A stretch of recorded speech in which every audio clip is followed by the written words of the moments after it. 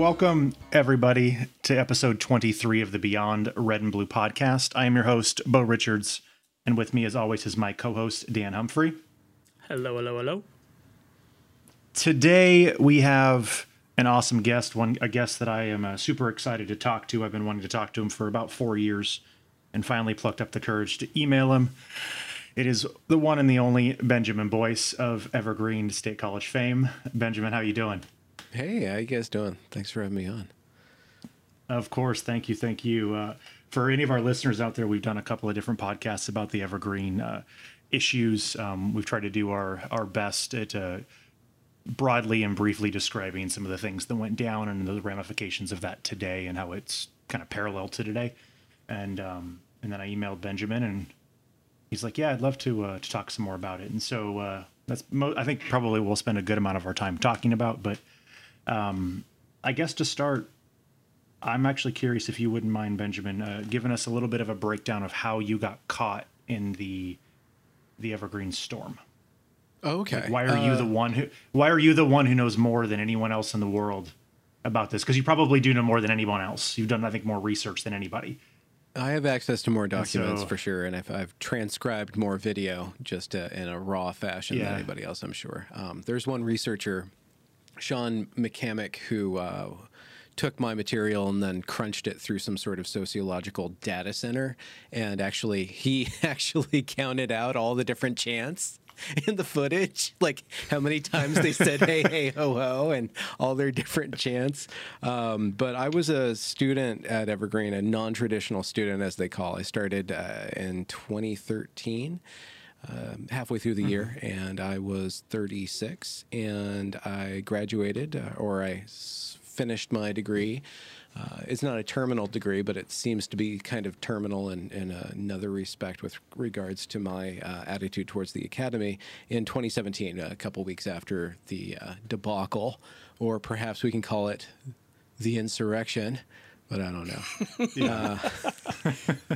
But I went there because I was kind of waylaid in my life. I had worked a lot in preschool, and I had written a lot of novels that were highly experimental, and I contend are postmodern, or pushing the envelope of postmodern in the fictional sense, in the ways in which narrative operates. And I felt dire need to put a stop on my life and dive headfirst into my passion, which is literature and writing and storytelling and everything surrounding that, which would include hermeneutics, or the interpretation of stories. Mm-hmm. So I went there, and I was kind of down the street. I kind of moved to Olympia. Evergreen's in Olympia. Evergreen's really, really, really, really cheap, especially if you're in-state student, and also I hadn't gone to college, so and I was really low income, working preschool, so it was just a really good financial opportunity in a certain respect, and I was very much attracted to the student-centered learning there, specifically the amount of weight and power that the individual student has at crafting their own degree. Like they used to sell it as a place where you could craft your own degree. Now I'm not sure exactly where they're headed with that, but that independent spirit, in a certain respect, did come to a head in that week of protest. If you look at the protest footage, and I have compiled it into a 22 series documentary, trying to organize it as best I can, hours and hours of footage. But if you look at it from a certain angle, you'll see that it was just a group project. It was the ultimate group project in social justice. And when I went there, so I went there expecting to dive headfirst into college and into higher education as I perceived it. And I met a certain number of disappointments and recalibrated my expectations accordingly. One being that the standards for education had kind of slipped, or they weren't there, or I expected a certain level of standards and they were really, really dumbed down to the lowest common denominator. And because Evergreen had been suffering problems with enrollment, they had decreased their standards for enrollment. I think it was 98% when I got there, 98% acceptance rate when I got there. And there's some problems. That's correct, yeah. Yeah, there were some problems with them in the ways in which they brought on students and then didn't actually train them and prepare them for college level education. So if you look at the footage, you'll see a lot of young people out of their depth intellectually, people who probably either not necessarily don't belong at college, but hadn't been prepared and had been coddled rather than adduced into various pillars of education, being critical thought and open discourse and things like that. But this equity, inclusion, diversity thing kind of tampered that pursuit of excellence, meritocracy, all these other kind of qualities of excellence. The pursuit of excellence had taken a backseat to the pursuit of equity or equalization of outcomes. So I went there, and it was kind of a backwoods place, rather crunchy, rather granola, I remember walking on campus and seeing this big poster about no one wins under patriarchy, we need to smash the man or something like that. And I'm like, what, is this 1993? You know, there was this air of political correctness that I had thought was outmoded sometime post-Clinton era, but it was still there. It felt like stepping back 20 years. And then as I got more involved in the college, to a certain respect, I was very independent in my learning and in my socialization, but I did work for the media department of the college, and I would be on camera for a lot of these seminars, lectures, workshops, orientations, speeches, lectures, etc., around these concepts of equity and anti-racism and this new crop of progressivism that, in my mind, my argument, one of my current arguments right now is that the civil rights era in its current manifestation, we're seeing the decadent phase of civil rights, whereas the golden era was about equality of opportunity, judging people based on the content of their character as opposed to the color of their skin. Now we're focusing more and more on these categories and then seeing that there's all these disparate outcomes. That must be injustice, that must be racism, systemic, etc., or implicit. And so how can we, as a bureaucratic agency, such as the federal government or college administration, solve this problem for people. And I saw the rhetoric crop up and intensify, and then added to that were a number of different religious and illiberal accoutrements of the ways in which these ideas were promulgated. It was a total mind screw. So that's how I kind of got involved. And long story short, we can get into more of the details. After everything happened in the big blow up the week of the 22nd of May of 2017, and it lasted about a week, and then there's a huge fallout. And then Brett Weinstein goes on Rogan, goes on Rubin, goes on Tucker Carlson. All of the students had live streamed their footage onto the internet. YouTube took that up and started splicing and dicing it. And I saw a lot of narrative being made out of this material. And I'm like, you guys are missing half the story here. You're looking at all these kids shouting. I saw the teachers and the administrators call them more or less explicitly to revolt.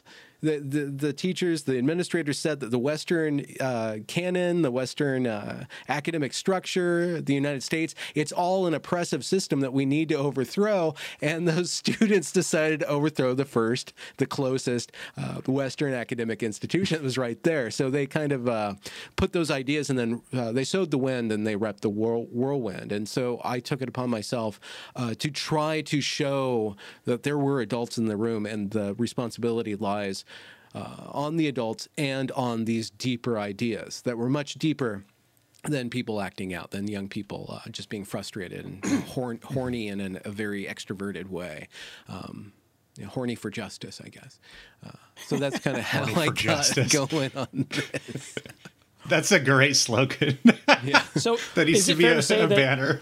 The spark of all this actually came from the faculty that encouraged the students to take this stance. Oh, wait, but not on us. Absolutely, absolutely, and you can see footage of certain characters in the faculty and the administration. There's different levels of it. It's really difficult to really suss out, and I've tried to kind of show that there's certain faculty who are promulgating certain ideas of revolution, of injustice, of hatred, just people being very discontent in their own life and then coddling these students and putting this agitation into their midst. You can see it. And everything that the kids did, in a more mature fashion or a more literary fashion or erudite fashion happened on the level of the faculty. The faculty had already been canceling one another and dogpiling one another for not agreeing with what was going on. And not just Bret Weinstein. Bret Weinstein, a lot of hay has been made out of him, and not to detract at all from his work and his experience, but it had been happening over and over again, where if you deviated from the narrative that Evergreen was steeped in white supremacy and racism, if you challenged that and said, listen, we're doing a lot of good work and we're doing better than most other colleges with the metrics that you guys are saying that we're doing. If you said that and said that we're not racist here, they would all, the teachers would dogpile in these email chains. They would dogpile and say, that's just your privilege talking, you're total racist. That proves our point that you can't see it. Like there's no null factor, whatever that sciencey term. There's like no null result. There's no way to disprove their belief system. And they took that. And then when George Bridges, the current and outgoing president, came on, he empowered those people. And his first words to the college campus mirror so much Joe Biden. So much of what's happening on the federal level right now happened with George Bridges coming on. And I don't know, I'm not going to say that the outcome's going to be similar at all. I'm not going to say that we're all going to devolve into a race war, which is what kind of happened at the Evergreen State College. I'm not going to say that the federal government's going to be able to get away with totally implementing these highly, highly racist policies and ideologies throughout federal government. But not George Bridges, Biden is implementing this equity thing and saying that, our America, we made some progress in the past, but we are still steeped in the sin, the original sin of racism. It's throughout our entire midst. Every structure is encoded with this racism. What do you mean by racism? And we need to root it out through equity. What do you mean by equity? And I really am not sure that Joe Biden exactly knows what he is doing, but his handlers are promoting the same exact ideology, that it was the bedrock for the complete meltdown and the betrayal of Evergreen, of its founding principles of a place of higher education and excellence in outcome. Yeah. Well, now that's encouraging. What I find... So do you take that with a grain of salt? I think it's important, of course, but yeah. I don't mean to overstate the case, but I think it is something that would be taken very seriously. Yeah. So is it safe to say, because the sense that one gets if you do look at what happened to Evergreen, is it was basically everyone against Bret. But is it fair to say there were several other faculty members who, we'll say, had level heads on their shoulders that were also catching this kind of heat? It just so happened that Bret was kind of the figurehead, or the one that, was there when it all really went down. There's several reasons why Bret became a central figure. And one reason, probably the first reason, was that, I guess the beginning is that there's Bret Weinstein has a story that there's several iterations of leading up to the Tucker Carlson event. So he goes on Tucker Carlson a couple days after he's protested, and when he goes on Tucker Carlson, the faculty, the college is united against him as the fall guy for every bit of blowback that they're going to receive. Once he steps out of their circle and tells the world what's going on, he becomes the scapegoat. Before that, he had been scapegoated iteratively, dating back, explicitly dating back to probably November or December of 2016. There was this event that the college held called a report back from the Office of the Equity and Inclusion, or the Equity Council report back.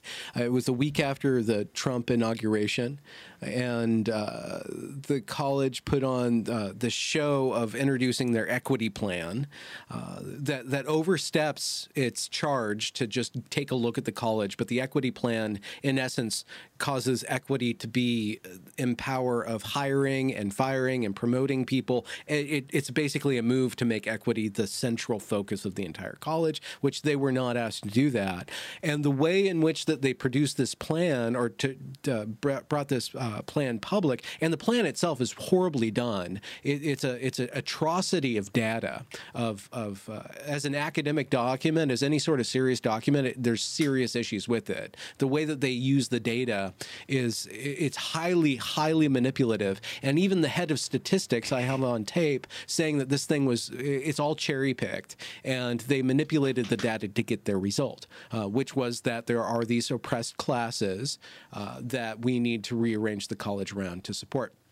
But that aside, the actual promoting of this plan was that they had this 2.5 hour long ritual that was infused with all these kind of appropriative Native American rights and all this exhortation. Hello, boys. Of this plan is very important and how much work we did, but no arguing about it, no actual talk about it in any sort of academic fashion.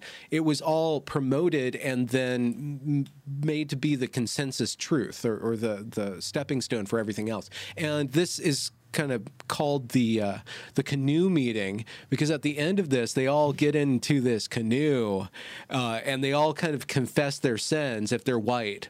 Everybody who's white confesses their sins, and everybody who's not white kind of berates the people who are white about this entire thing. Should I keep on going, or should we pause for Bo to get back on? Well, we should probably pause. I don't want him to miss it, although I'm enjoying this quite a bit. Crap. All right. Well, yeah, let's give him a minute, see if we can get him back on. Did you take any of Brett's classes, or Heather's for that matter? No, I didn't know anything about them till a month after the events, and they found my videos. We became cohorts. Yeah, just in watching Dark Horse and getting to know them a little bit.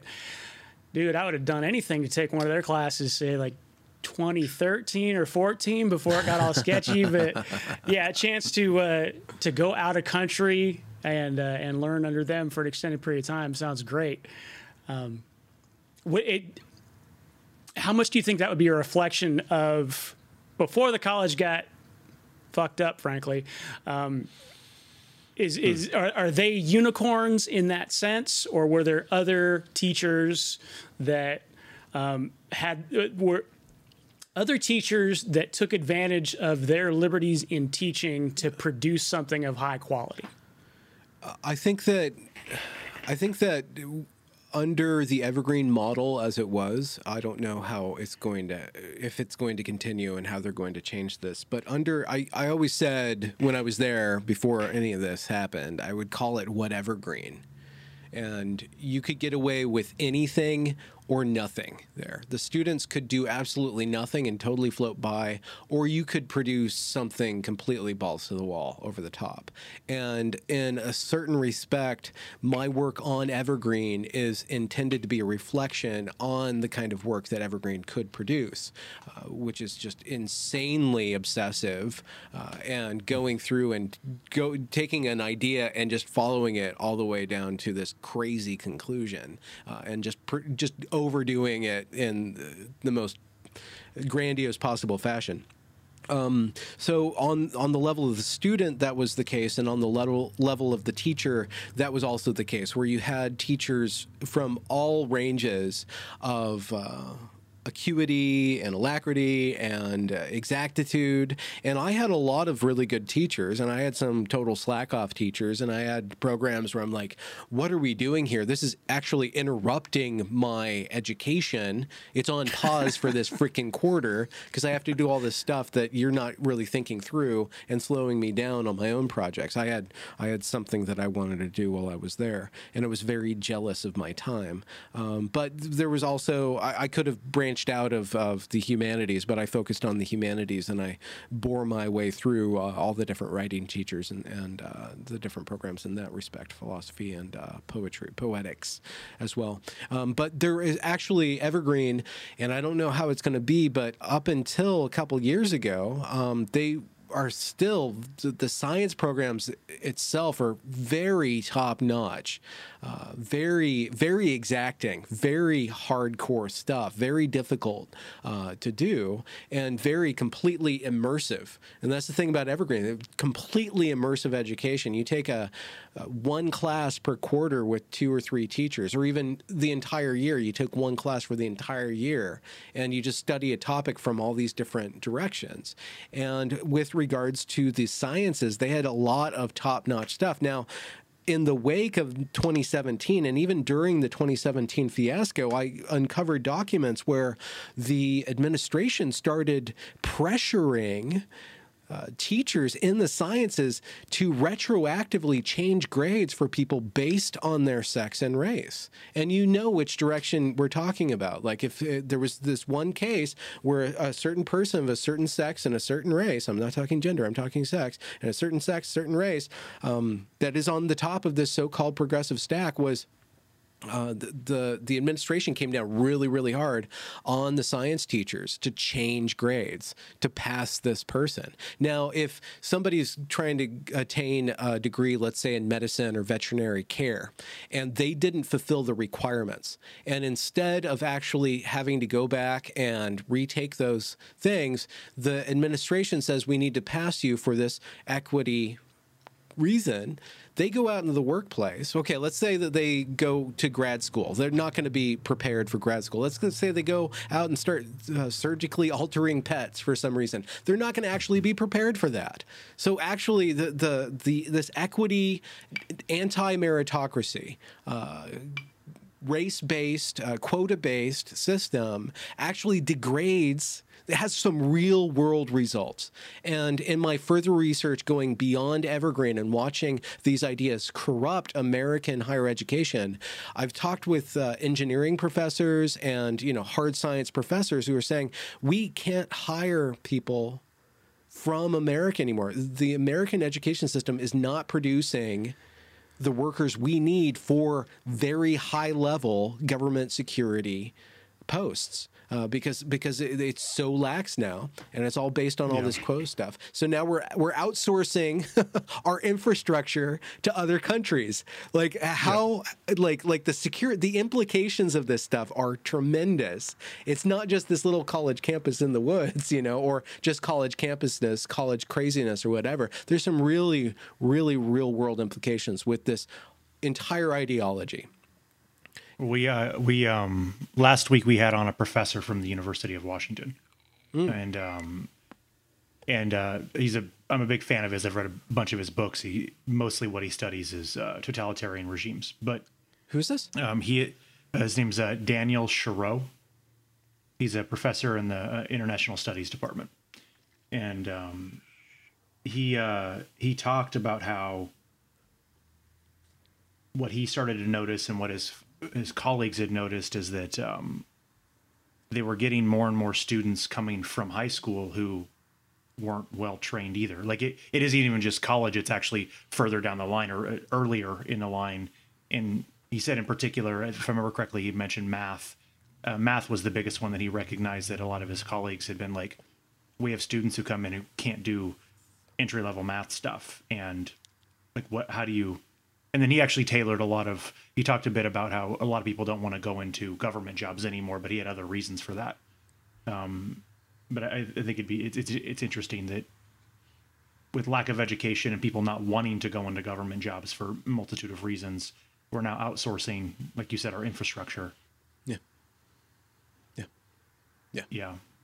That is scary. I don't want to bring up China, but China's a big question. If you guys ever want to go down a rabbit hole, start looking into how many Chinese studies departments there are in American higher education. And if you actually look and you start crunching numbers, you'll see that there's way more people staffed in those places than are actually producing education. There's these oversight committees that follow Chinese students to America and then watch them to make sure that they don't get too Americanized. And you have to wonder what else they're doing on an international. If you just want to go hardcore war games, like, we are so screwed in the next 20 years. We are totally screwed. God. So this is in part why I have a drink with me. A little buffer. So so like I was telling Dan before you jumped on, but I woke up and I was really excited because, like I said, I've followed your podcast and stuff. I've been wanting to talk to you for a couple of years, and I really like talking to people, and I want to get your take on everything that's happening and hear kind of how you got involved. And then I finished up the last 4 episodes of your Evergreen project, and then I watched the entirety of you and James Lindsay and Local Distance this morning. I did it all this morning. I did it on double speed so I could get through it. Otherwise, it'd be like 6 hours. Yeah, that's but a lot of work. My excitement this morning and like the passion that I had to like, I was like, I have like 60 questions I was going to ask you. I knew we'd run out of time. Like, I was just super excited. It just slowly and incrementally decreased and like rapidly descended into like anxiety and fear and war games, like depression. And not performance anxiety, but just like state of the world anxiety. If I'm yes, getting it right. Well, you know, that's definitely correct. And Dan and I have talked a bit about this. I can't remember if we talked about this on the podcast, but we've talked about it off the podcast. I waffle between periods of like intense determination, and you had mentioned that your project was like a sort of a good highlight of like this obsessive run to the end of a conclusion, right? And I get like that personally, and so like I've immersed myself into a lot of the stuff that we're talking about so I can understand it. Like, I'm trying to do what James Lindsay's doing, broadly speaking, just with less time. I'm not reading 10 hours a day, but so I go through periods of that, and then I go through periods of like, holy fuck, like, what am I doing? Is this even right? Am I not being charitable enough? What if someone finds out? Like, you know, am I going to get sent to a gulag? Like, like, what the fuck's going to happen? And, but, you know, and I'm sure you go through this too, which is why I'm bringing this up. I'm sure that because you've kind of been much more immersed into this than anyone I've ever actually personally met.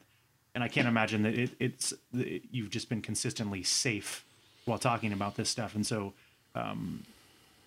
yeah, that was the reason for the drink, is I needed to like calm my nerves a bit. Cause I was like, sometimes it just gets so overwhelming. Like the stuff we're trying to learn and trying to understand and then trying to articulate it. It's a lot harder than it is to learn it. Like, I can read this stuff. I'm reading Intersectionality as Critical Social Theory right now by Patricia Sullivan, I think is her name. And understand it as I go through it. No problem. It's dense, but I understand it. And then I try and articulate it, and I have like no idea how to like say it in a way that doesn't sound batshit crazy. Yeah. It's weird stuff. It's really weird stuff, Yes. and you really have to tie it down. And I there's constant social costs to critiquing what's going on, especially in the era of Trump, which we are not out of, and that will linger over us and be used to quash dissent with regards to the advancement of these ideas for some time to come. Just today, I was scrolling through my Twitter feed, and I saw somebody who I respect and enjoy a lot say that something about the Capitol riot or insurrection or coup, I can't remember which very special word was used, but they said that the amount of white supremacist and anti-Semitic signals or signs on people's clothing really shows that, and the amount of those signs on the people who performed that action, and the rush for people online to justify or to apologize or to minimize that action really shows to me, this person said, that Auschwitz could happen at any time. And I bring that up just because the inflation of the enemy that critical social justice, equity, intersectionality is there to defeat. It's created this huge enemy of white supremacy, of systemic racism and implicit bias. It's very, very, very spiritual. It's not human-sized. It's not the size of normal, rational thinking. It casts itself as end of history, talking about this huge superstructure like heaven, this governing demiurgical force that organizes all society, this dark god of white supremacy, and then this implicit bias, this spiritual, this internal spiritual aspect that's subconscious, that's beneath you, and somewhere in between that is this an eternity of work of equity. And I'm trying to process Biden's speech yesterday about equity. And he says, he sets up the entire thing very, very implicitly in saying that, the systemic racism, we have to defeat the systemic problem, which is everywhere. You don't define it with this thing called equity, which we don't define, but it's not equality. We know it's not equality. It's equality plus. Which doesn't make sense because either things are equal or not equal, guys, but it's equality plus. And then, he says that the work is never done.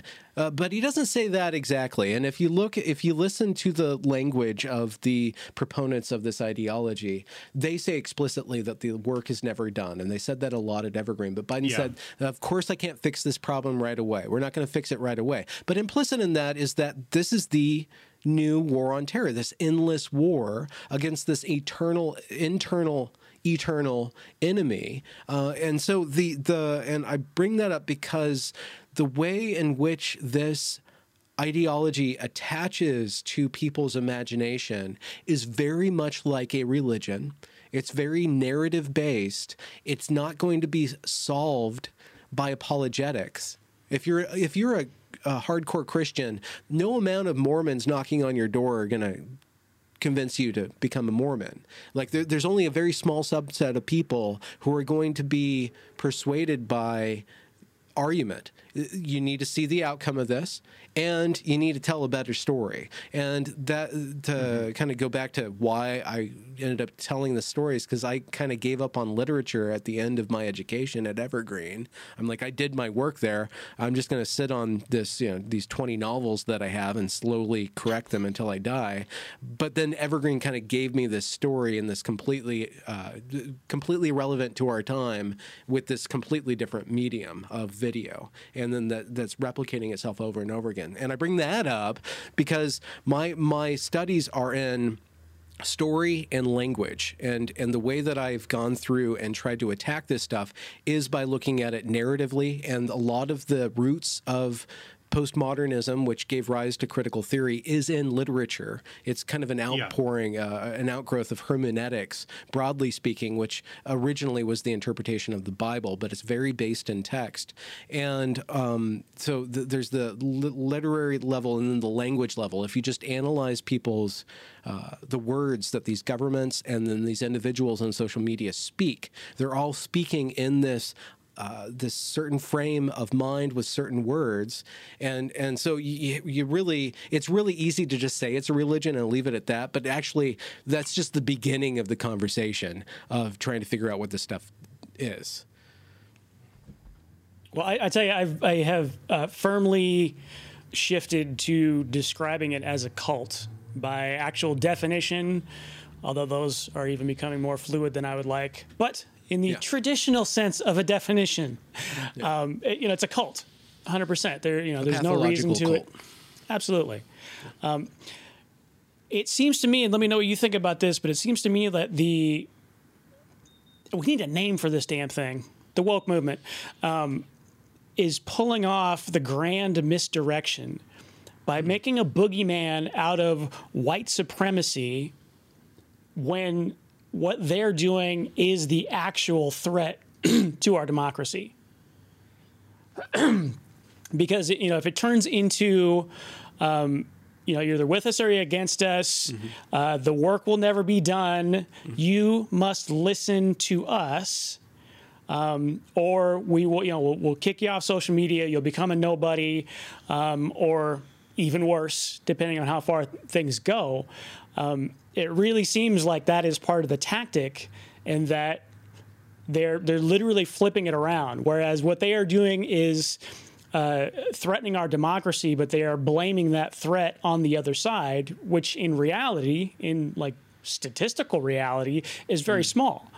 The white supremacists certainly exist, And I would venture to say what we saw at the Capitol on the 6th is a worthwhile sampling of that. And what I mean by that is there were clearly some folks that you could legitimately call white supremacists. Or white nationalists, perhaps. White nationalists that really have that ideology. They were there. And of course, an event like this is going to attract them. So yes, they showed up. But they were the minority. And I think the great danger is if you try to cast all of the people that showed up for that event that we're calling an insurrection, if you cast them all as white supremacists, well, they're going to say, well, fuck it. You're going to call me a white supremacist, I'm going to be a white supremacist. And they're just making the problem worse. And I don't know if that is strategic on their part. Yeah. If they can just anger everybody to the point where they actually get the civil war that they're looking for, that will be necessary to justify what it is they want to accomplish or not. Yeah. There's, sorry, Bo. I think it is strategic. It's the easiest way to address the problem, right? If you present a threat to me and I call you a name that causes everyone around to, look at you and say, oh my gosh, really? Then I've just neutralized the threat. Right. And so it's easy to lump everyone together and say, well, everyone. And that's where we see all the isms, right? Like, to go back to Brett as an example, like Brett's literally been called a Nazi, which is funny because he's actually a legitimate Jew. So obviously there's some perished in the Holocaust. Yeah. But it doesn't matter, because if you don't pay attention and you don't look any further into the problem of what happened at Evergreen than just reading a headline and a friend who tells you that he's a Nazi, then you're like, well, he's obviously a bad person. Conversation done. And I mean, there's a very strategic reason for that. I don't think that it's done simply. I think it's done on purpose, right? Why wouldn't it be? It's smart because it works. It's brilliantly effective. It's unfortunately, and. Well, and Benjamin, I'll call back to the podcast that you had with James Lindsay and Local Distance, is it? Local Distance, yeah. Local Distance. In talking about some of these specific strategies that they actually employ, what is it, Beautiful Trouble, I think it was in that book. Yeah. But it's very specific. It's been around for a long time, and it works. And I think just having that, described and saying, oh yeah, this is the game plan. They've been doing this for a while. It's definitely no accident. It's perturb the situation so you can get the photo op. And it works amazingly well. And it seems that virtually nobody is calling it out. Everybody just falls for it. There is... you guys brought up a lot of different things. There's a lot of different aspects of this phenomenon that you're talking about, just strategically on a cultural level or a political level, and not talking like federal government, but just like how people engage with politics. There's a lot of different things that are setting up this, that are controlling the ways in which we can talk about this.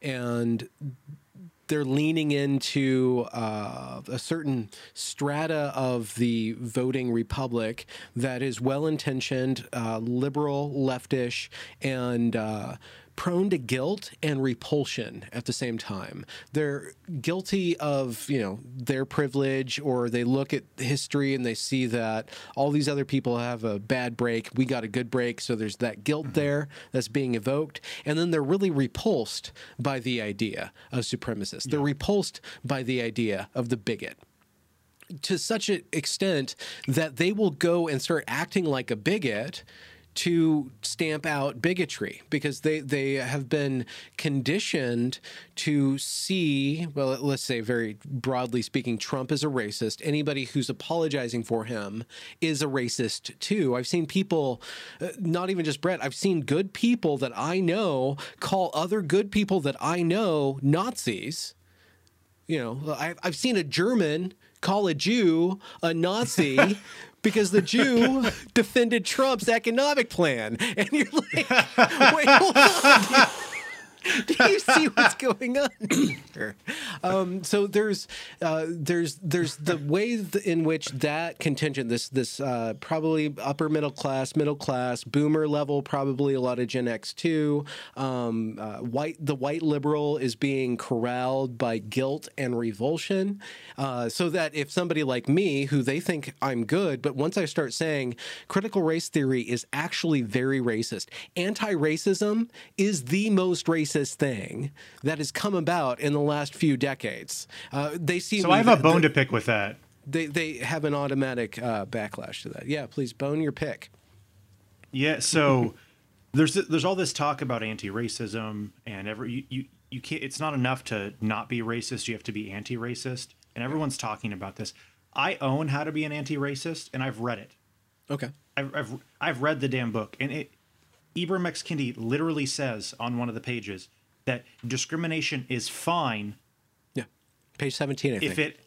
If it fixes the equity problems that we're having. No. Like, he even says that the only remedy to discrimination is discrimination. Yeah, exactly. So he doesn't excuse it. He mandates it. Yes. Now he does some other things that I find interesting, and we can talk about that later if we need to. That I actually think it's good of him to call out, but people don't. I don't like. It gets so frustrating when I see people talk about all this anti-racist stuff, and I'm like, the guy who became well known for that term literally says that to be anti-racist, you have to be discriminatory against, in this case, whites. Like that's by definition, that's what you're doing, and it's like, and he wants another constitutional amendment or another piece of the Bill of Rights to institute a Office of Equity that will go through and silence political opponents if anything they say can be shown to produce a racist or a non-parity outcome. So everything has to be.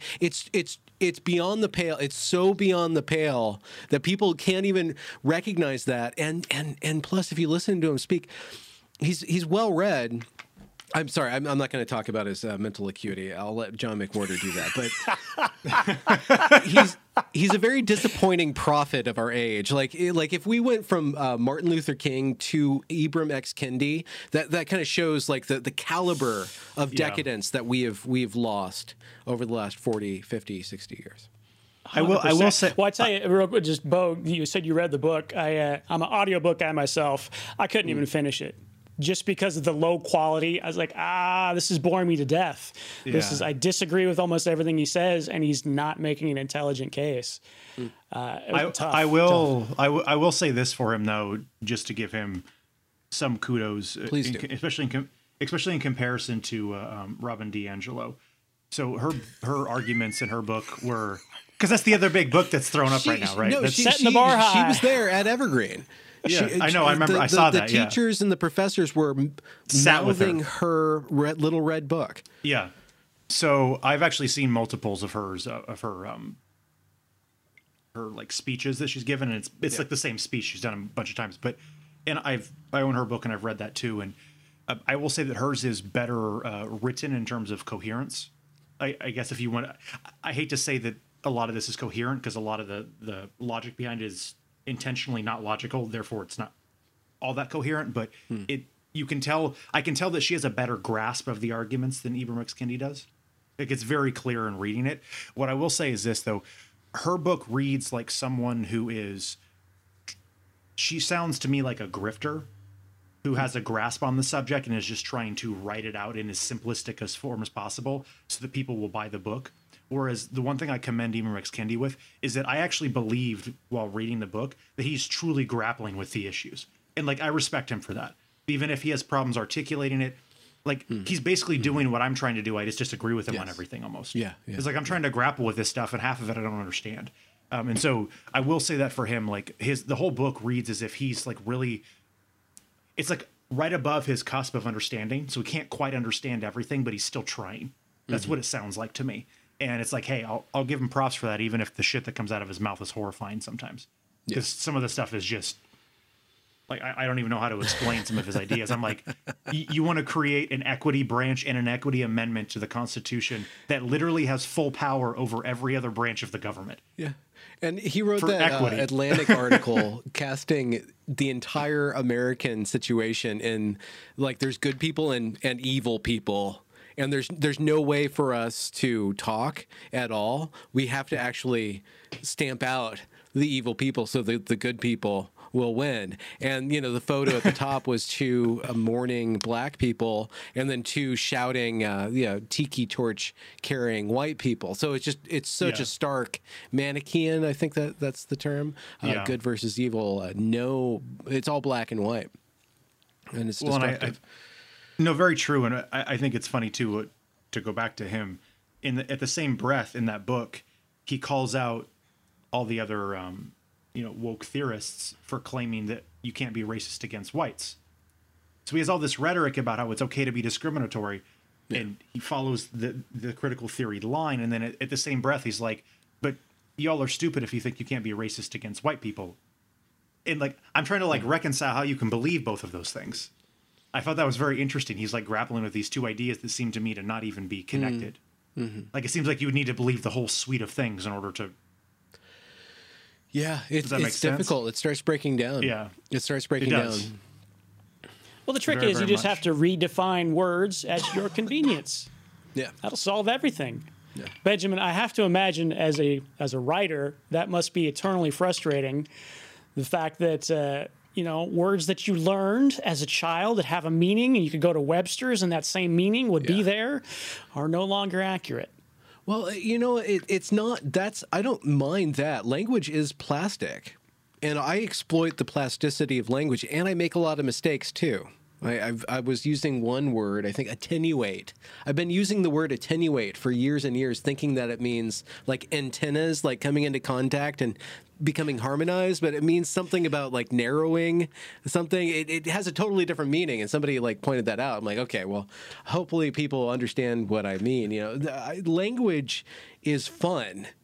Just like gender. Gender is fun. It's just when it becomes political, when you start to change the rules of the game, when you start to exploit contradiction, solipsism, hyperbole towards a certain aim, and then start to demand that your opponent not be able to, like, holding yourself to a different standard than your opponent, which I see a whole lot of. I see a whole lot of contradiction in critical justice feminism and critical race stuff and the gender ideology, where they just change their position without any care for being consistent, but they're all consistent in destroying their opponent and getting their way. And I was speaking with a scientist, retired scientist, Richard Blanchard, who he does a lot of work with gender and sexuality. And I was talking to him about, well, why do the activists not make any sense and blah, blah, blah, blah, blah, because he's a scientist. He's always under attack by the activists. He's like, the activist job is not to make sense. The activist job is not to produce truth or knowledge. It's to get their way. So, of course, they're not going to act according to these principles. But the problem is that when everybody starts acting like an activist, this gets to the quandary of Trumpism or white supremacy. Yeah. When everybody has no recourse but to cling to an identity, how does that shake out? When everything is about power, which is one of the central surviving tenets of certain forms of postmodernism, when everything's about power, who's going to win? Do we really want to go there? And to what extent can we go there without going there? To what extent can CNN apologize for billions of dollars of destruction under the name of George Floyd and social justice or racial justice, and not just CNN, Michelle Obama and Biden too? To what extent can they apologize that and then use one 6-hour insurrection to justify the sweeping squashing of the right wing or conservative people, the pushing them out of the public discourse? To what degree can they ride that line of saying unity and squashing all dissent at the same time? That's the question, because there's only so far we can go. And that's why hypocrisy matters. That's why being consistent and consistent to a certain degree. Holding your principles matters. But at the same time, I'm somebody who I talk about politeness. I promote civil discourse, but I'm a total asshole. You know, I like making fun of things. Like, I have my hobby horse. I say things that are mean and nasty and juvenile, and I get called out about that. So I'm not perfect. I think that there's a way to cherish and uphold certain sorts of discourse without demanding that we're perfect all the time, to a certain degree. There's like this wiggle room. I just want wiggle room. And these people are fascistic, and they want to tamp down on any wiggle room which gets out of the way or undermines their position. Well, I think, too, kind of what you're describing is you're describing one of the core fundamental tenets of queer theory, which is to disrupt. Like, the whole point is to not make narrative sense. Like, that actually, there actually isn't a definition of queer theory or to be queer, because to define it would not be queer, it'd be normative.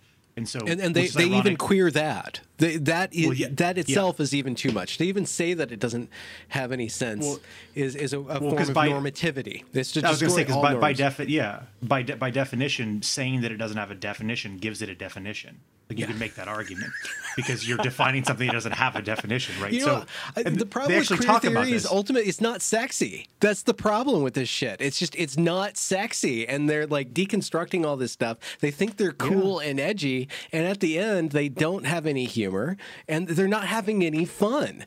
And so like that's one of my pillars, my values is fun and propriety too. Totally agree, but that I think is the fundamental aspect of the activism we see, in particular with like gender and sexuality activism.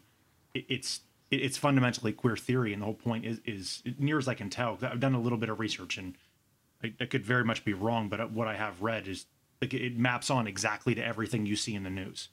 And you're like, oh, that's exactly what they're doing. Is from page 3 of I own a book called The Introduction to Queer Theory. It's literally a book that's given to people who take queer theory as freshmen in colleges, to introduce them to it. And like on page 1, it goes over the stuff we're talking about. It's like the first thing you learn is like there's no way to define it, and the whole purpose is to disrupt everything. And then you look at the news and Twitter, and you're like, oh, Twitter is just queer theory. It's just a big ass form of queer theory. That's what it is. Yeah. But that's the whole point, though, is it doesn't need to make sense, because if you think about it this way, the less sense that it makes, the crazier people get. The crazier everyone gets, the less borders there are, the less structure there is, the more, which makes everything more chaotic. The more chaotic it is, whoever controls the frameworks controls everything. Whoever controls the borders has the power, because at some point you have to box it and everything explodes, right? Yeah. And so we've talked about this a bit before. Dan and I have with Heath Ledger's Joker and Batman. He's the example that I think of here, in that he's the one who creates all the chaos, but he controls everything, or at least he attempts to in the end. And so he's the one who dictates all of the terms and does technically have all of the power in that movie. And why? Because he's an agent of chaos, as he says. That's what queer theory is. It's the whole point is to break everything down into something that's chaotic, and then the people that pull the strings, whoever those may be, and I'm sure there's actual people who, I don't think it's just a amorphous blob that's just moving in a direction. I think there's people who are actually legitimately pulling strings here, but they're the ones who are going to control things once the dust settles. Right? They're the ones who are going to be able to sell the rubble. Yeah. Right? They're going to own the rubble at the end, which is terrifying and sad. But good old Barney. Right.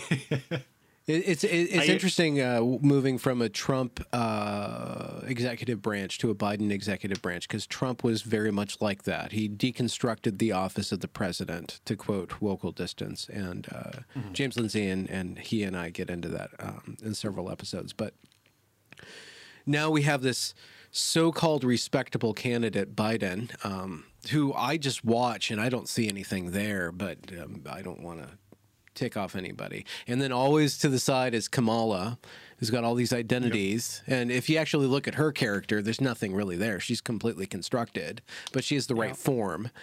So we have this complete parody of civility of the high office. It's complete. We have a decrepit old man who can barely read off a teleprompter, whose every tweet is produced by a phalanx of communications majors. And then we have this DA pro cop, demonstrably anti-minority in like practice person who's got the right conditions, who's hailed by the news media more. She's praised higher than Kim Jong Il by the North Koreans. Like even like the way that it's L.A. Times, they produced a whole Instagram account filled with paintings of her and like how awesome she is. You know, so we have this completely fake, good, respectable administration coming in this completely raw, and he's Trump. Completely authentic and a complete liar at the same time. Always shooting from the hip, always stochastic, always just breaking down everything, just completely ruining our ideals. And now we have the pale shadow of our ideals. It's just we're like the postmodernism hasn't ended. It's gone up a level now. In a way, that queer theory, that constant deconstruction is now right in front of our face. And now we're watching the news media, talk about Biden's ice cream flavor and his favorite puppy, and giving him like completely changing from how they treated Trump. And that's not the problem. It's not this hyper reality. The problem is trying to convince the reasonable, good people with different points of view to treat each other respectfully and stop vilifying each other as Nazis or as libtards or whatever, to get our act fucking together, because those people control us insofar as we are not controlling ourselves. I agree with that 100%. I think a big part of this, or what's facilitating this, is what was addressed in The Social Dilemma. Not sure if you saw that. I know it was widely received on Netflix. But in an evolutionary sense, I've boycotted Netflix ever since their Cuties thing, so I'm missing out on several documentaries. Oh, Social Dilemma is worth it. Get it however you need to get it. Be creative. But it highlights the effect that social media has had on the culture worldwide. And if I look at that kind of from an evolutionary sense, as human beings, we've evolved to communicate in a very specific way, meaning we pay attention to lots of different cues. They say that the words you say are only 7% of the actual communication and all that kind of thing. So when you're in the presence of a human being, that's what your physiology has been tuned to use for communication. Strip all that away and get, a couple hundred characters, or at best, we get to stare at a screen with images that look like the people that we're talking to. That's so out of line with, how we've evolved that we're seeing the repercussions of trying to communicate in that way. The echo chambers and the lack of decorum that is allowed and frankly expected, all of that is breaking down the society at a very fundamental level, including our sense making. If you can't believe anything that you see or hear because it's all bullshit, so I'm just going to listen to whatever video that was produced that happens to spark my interest. Who's this Q guy? There's a Q drop. Oh, we better check that out, whatever. I think it's at the core of why all of this mess is happening.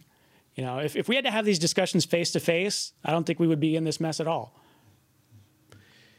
Yeah, I have a lot of fun in this medium of the podcast and the video and on Twitter. And I spoke with Jonathan Pageau, who I highly recommend for anybody who is curious about a Greek Orthodox icon carver in Canada who just talks about movies and different political activities and showing the archetypal structure underneath them. But we talked about that, the responsible social media production of a self, and how it's an art form. It's another form of media. So I think that we could go too far with criticizing our media, because I'm sure when the scroll came out, people were decrying that people weren't listening to the priest anymore. They were just reading the scroll. And when the printing press came out, the Catholic Church hated that because now they didn't have, it was the word of God was now detached from the entire structure of the church, you know, and then there's a huge bunch of repercussions that happen to that. I think that there's all these repercussions, but I don't think we can go back. I don't think we can go back. Oh, no. Yeah, definitely not. And so we have to refigure how we go forward. That's yes, the thing. So I fully I can't agree. be completely nihilistic about this medium, though I completely understand and agree with a lot of the criticism of it. But I think that we can go a little further. We just need to catch up. I mean, yeah, don't get me wrong. I've literally kept food in my fridge and a roof over my head for the last 20 years simply on University of Google. You know, I taught myself web design and a bunch of other stuff, but you know, the access to information that we have with the internet and the ability to connect with people, that's all great stuff. But we need to come together as a society and say, hey, since this is so different, we need to treat it differently. That's all. Yeah. Did I need to? I just worry about the audience. So if anybody's listening out there, we were talking about Evergreen. We don't need to go back there, but I just hope that we launched off significantly. I was in the middle of something there. Are we good? Can we leave that behind? Should we go back? I think this is how we naturally go. Yeah, we just flow with the conversation. Okay. Yeah. Okay. So if you had something to wrap up on there, that'd be great. Okay. But yeah, don't worry about making too terribly much sense on this one. No, not at all. Our big thing is we usually have like a topic to discuss at the top of the podcast, and then swerve. We just let we just let it take us. Okay. Yeah, exactly. Because we don't want to be constrained by having to stick to a certain topic. No, let it go. This is a free country. T-shirts and shorts. We're just trying to embrace the long form nature of it, so we can let it go where it needs to go. Yeah, I actually do have some evergreen questions for you. Before I do ask them, I was actually curious. So everything we're talking about, this is the kind of shit that actually gives me nightmares. And so I'm actually curious, what gives you nightmares? Well, you got the best questions. Thank you. You were drinking when I asked that. I do apologize. Are you okay? No, that's okay. It's a really sour whiskey sour. I didn't find any sugar, so all of my facial glands are in full fire right now. I'm trying to hold them back from my deluxe microphone. No what gives me nightmares? Like literally nightmares? Are we going into like Jungian nightmare land? Or are we going into like what really scares me? So I actually would prefer to go into Jungian nightmare land personally because I like Jung, but but like you can take it however. Current events. What fills me with anxiety and what I'm trying to manage right now is perspective. And I when June of 2020 came around, I just had Brett Weinstein on my channel to celebrate, quote unquote, celebrate the 3rd year anniversary of his being protested at Evergreen. And we talked about the state of things, and we talked about the themes that went critical at Evergreen and mapped them onto our time. And I remember us being pretty light, and then a week or two later, the George Floyd reaction started, and I panicked because I saw exactly everything that I had witnessed firsthand and underwent at Evergreen go on. The way that everybody's attention on social media snapped down, and everybody had to perform this specific ritual around this identity, and then the riots come, and then okay, whatever, they're crazy, and then the news media like, oh, mostly peaceful, don't look behind the burning green curtain, like whatever. But underneath that, like the problem with Evergreen wasn't the protest, is that the administration, the bureaucracy, which is the ultimate enemy of freedom in my mind, but bureaucracy's fine, we can't get away with it. Most of this stuff wouldn't exist without a functioning bureaucracy. But the critical race theory comes in behind all that smoke. When the critical race theory, that's the fire. That's the fire. And all these struggle sessions start happening on Zoom. And all these municipalities and all this bowing down and washing of feet. this resurrection of all this ritualism that we've distanced ourselves from. We lost our religion, but the code was still there, and this ignited that code, and we all started running that code. And I was in panic mode for a while there. I'm going to interview this amazing academic, Joshua Mitchell, tomorrow, I think, Friday, day after tomorrow. And he had this really insightful way of talking about 2020, saying that, you know, our society thought that death was the most meaningful thing. So we went into lockdown to avoid death and to, you know, honor death, because that was the most important thing. But it's not the most important thing, because as soon as that George Floyd stuff happened, everybody expressed guilt. Guilt is a much stronger driving motivation than death is. And so you see our entire framework. It's really hard to convince people that those protests were much more important than that riot. In the short term, that riot at the Capitol is going to lay the groundwork for this huge rift in America if we can't actually come to some sort of sense-making capacity. But to try to encapsulate that, what really disturbs me, that I try to manage my anxiety on, is that narrative getting out of hand, that equity, that neo-racism, that rebooting of racism and installing it into government and everybody being okay with it because it sounds like such a good idea. And yeah, we need to make things more than fair now. Things need to be more than fair. We need more than equality. Like there's some very deep values that we're straying from. And what I'm worried about is people are accepting these values that are actually based on some really bad ideas, but they're formulated in such a way that you can't argue against them. And these other values that have gotten us through, that will get us through eventually, that will survive this, they are the bad thing now. To see people based on their character, to strive for a more functioning meritocracy.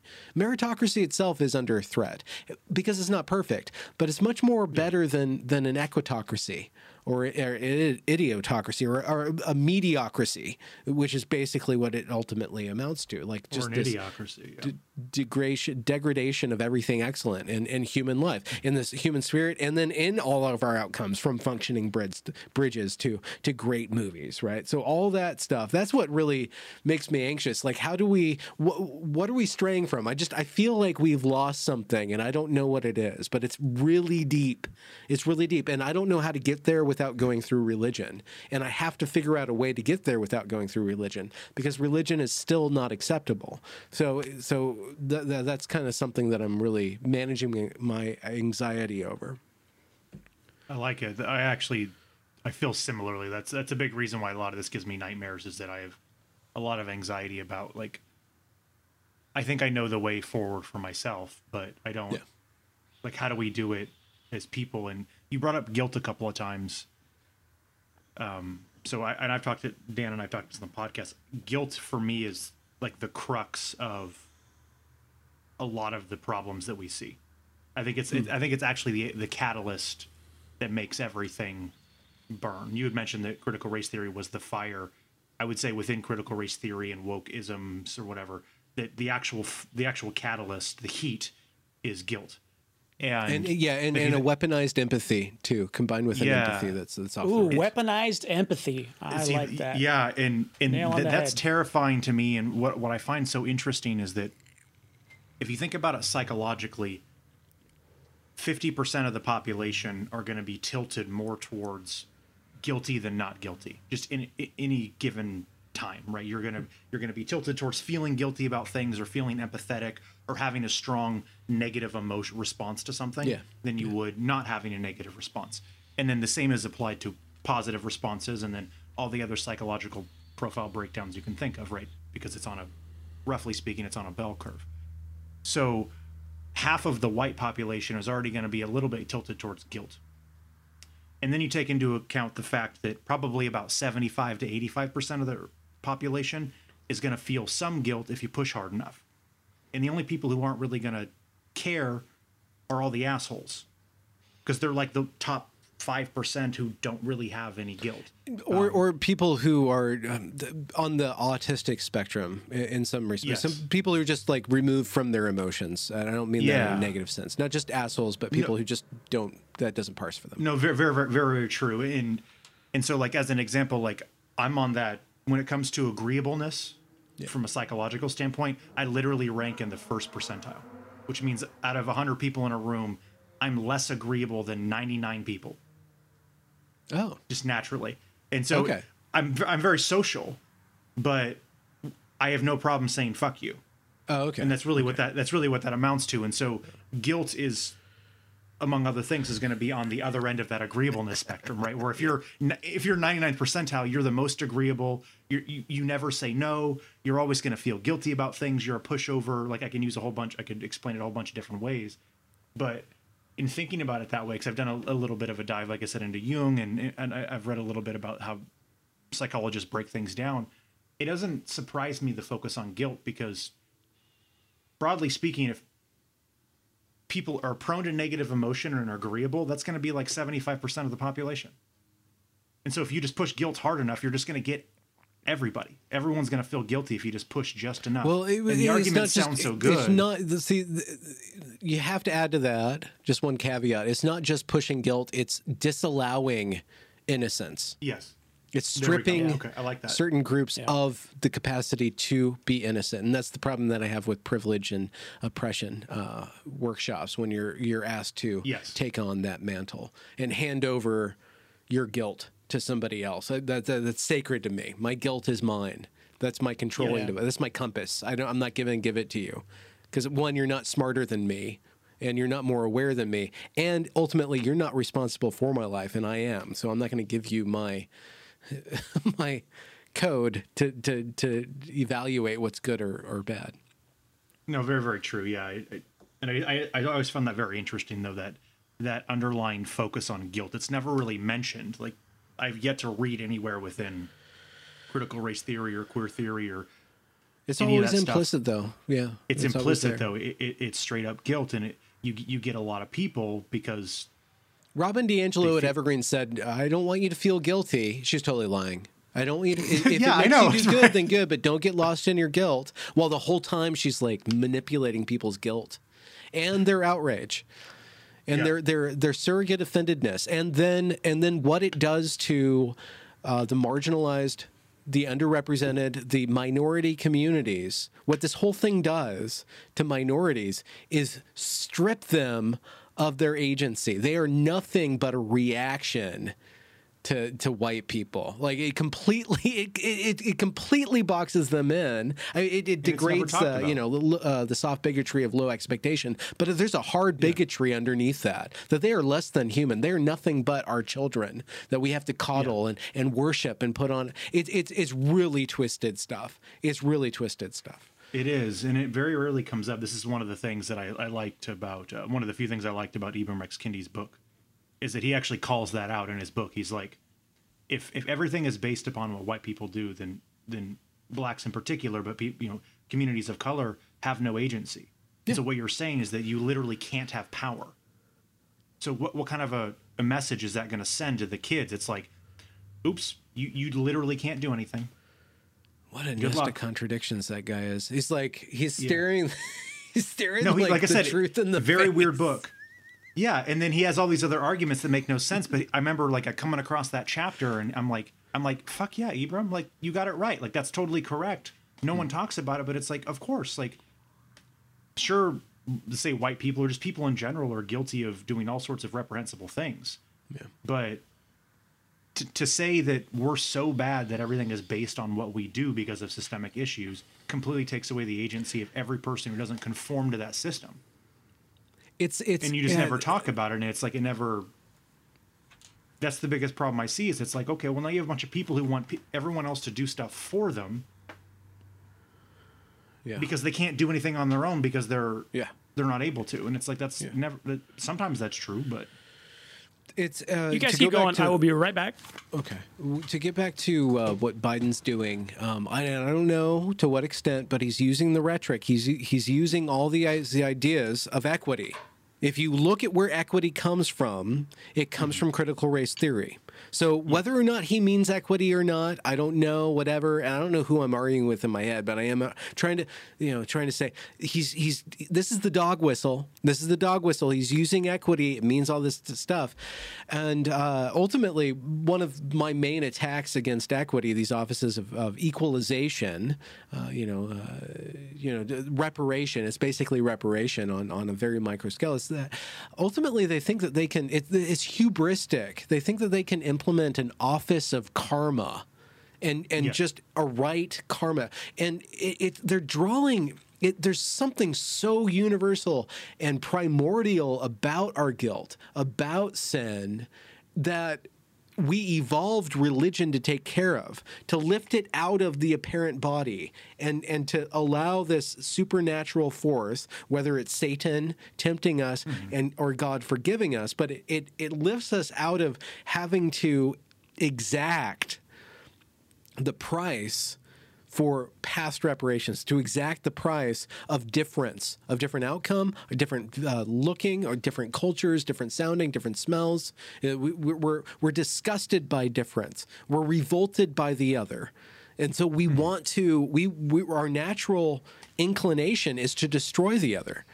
And to refine it through all this academies, and then to peg all this civil rights stuff on it, the full force of the civil rights right side of history movement on it, is ultimately, it's a spiritual process, and it's hubristic to think that the government can settle our debts for us when they can't even settle their own fucking debts, right? They can't even balance their own. They think that they can balance history. They can't even balance the budget, So it's so hubristic, and furthermore, it's out of line because it's all a smokescreen for a bunch of other neoliberal, neocon, globalist agenda. I don't want to go down that route, but that's ultimately what's going to be the winner in this while we fight amongst ourselves.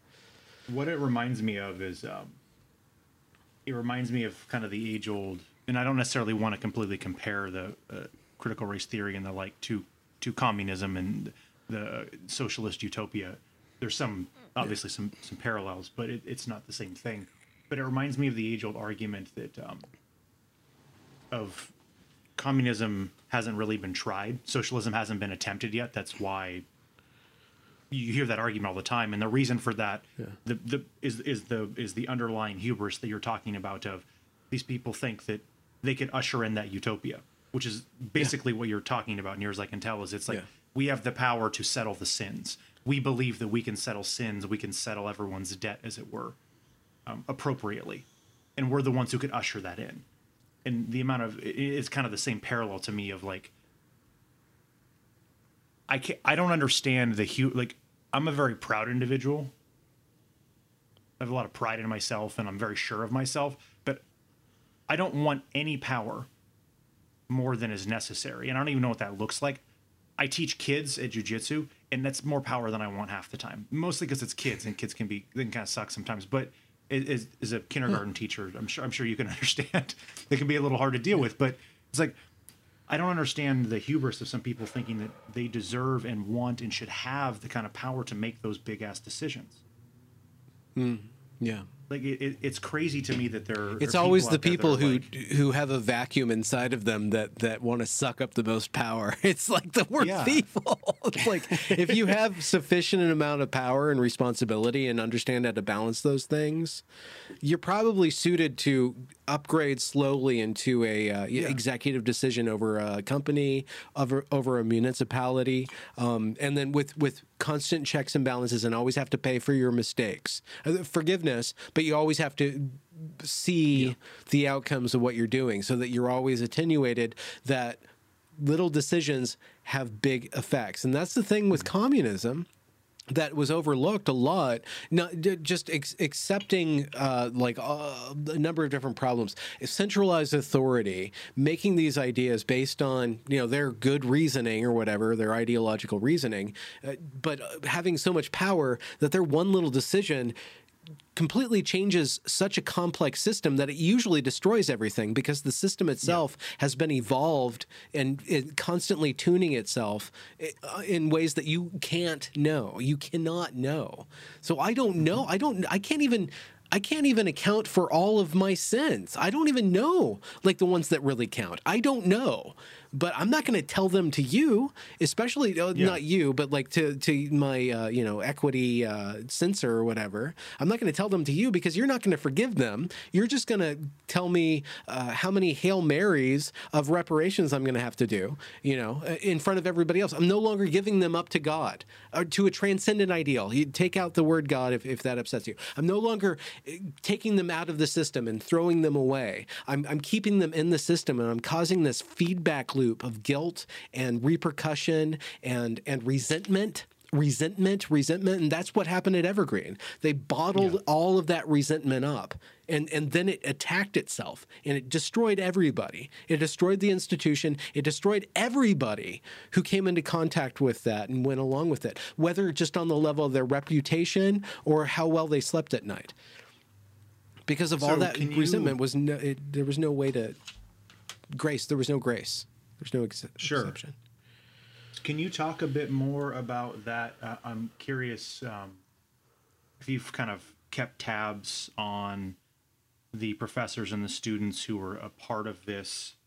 You had mentioned before the podcast that we started that you had done a bit more research, and you may be coming out with some new material. And I'm curious if you can maybe speak to, if you know how everyone's doing. Have you been able to interview any of the students who actually led the protests, like Jamil, and is it Shamarika? Am I getting their name right? Shamarika, yeah. Shamarika, that's right, yeah. And a few of the others, were you ever able to interview Naima Lowe and Rashida Love, and I forget the guy's name that Felix was the head of the equity. Felix, yeah. He's now the equity head at Washington State University in Vancouver.